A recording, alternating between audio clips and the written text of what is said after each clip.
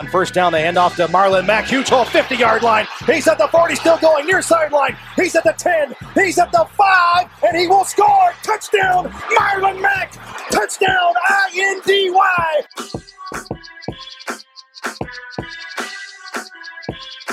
And again, it's picked off. It's Darius Leonard. Leonard with a second INT. And he's streaking down the near sideline. He's at the 40. He's at the 30. He's at the 20. He's going to go. A pick six for the Maniac. Horseshoe is back, baby. The horseshoe is back. What's up, Colts Nation? A couple quick updates here. The Indianapolis Colts, first off, have activated tight end Trey Burton off of the injured reserve list.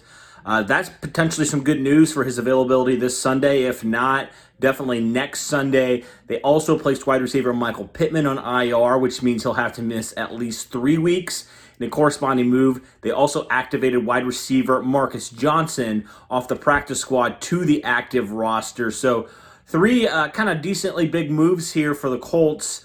Definitely great news from the Trey Burton standpoint. Michael Pittman was kind of expected, and then good to see Marcus Johnson get another chance on this roster. He's had a chance the last 2 years, so it's good to see him having another chance here going into week 4. We'll see what happens. We'll see if he really has an impact or if he's more relegated to special teams. We'll see where he stacks up in accordance to the other wide receivers on this depth chart. But 3 moves there, 3 potentially kind of decent, notable moves for the Colts as they travel to the Bears and face a 3-0 Chicago team and hopefully come out with a victory, their first road win of the season.